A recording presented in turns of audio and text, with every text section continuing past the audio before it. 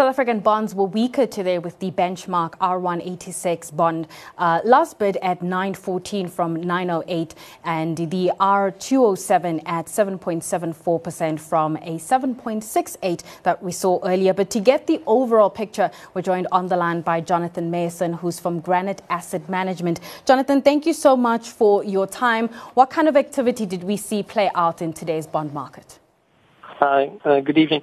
As you mentioned, the market is weaker. I suppose having been closed yesterday and yes, Treasury having sold off a little bit over yesterday and early part of this morning pushed the market a bit weaker. And then as we have every Tuesday the bond auction where the National Treasury offers participants 2.4 billion.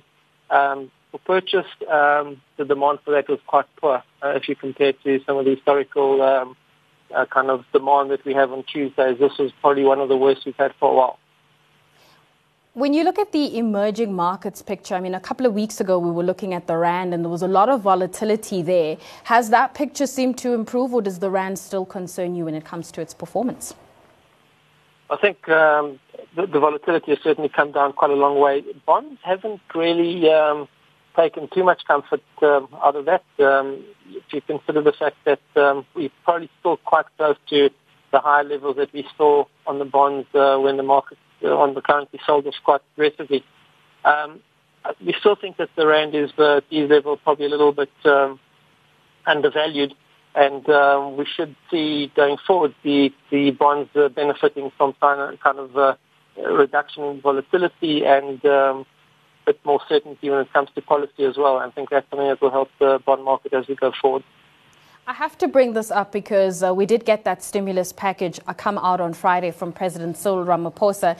And comments out of Fitch today was that they don't think that the stimulus package can actually do much. In fact, even indicating that some of the policy measures that are being put on there are basically rehashed from other policy issues that were probably too slow to implement. Does it then bring on the fear that we might, start to see the credit rating agencies not believing in our story, and of course that affecting the currency going forward? I think Fitch is correct to say that South Africa has had good policy in the past and hasn't implemented them. But I think the point is that the package, if you like, that the President suggested or provided on the information he provided on Friday is just an indication that we continue to work towards implementing the policy. And if the policy is implemented, there will definitely be a growth benefit. So, Fitch is right on the one hand, but if this president can implement, then certainly there's going to be growth benefits. And I think the Rand, the bonds will benefit from, more than anything,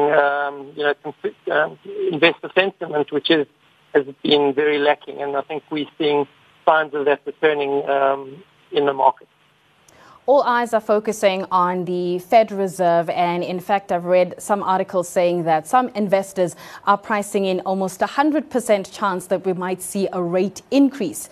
Because we're all looking at that, what will be some of the stuff that you'll be keen to listen in on, especially when it comes to perhaps even the pace of increases or even the view on the U.S. economy?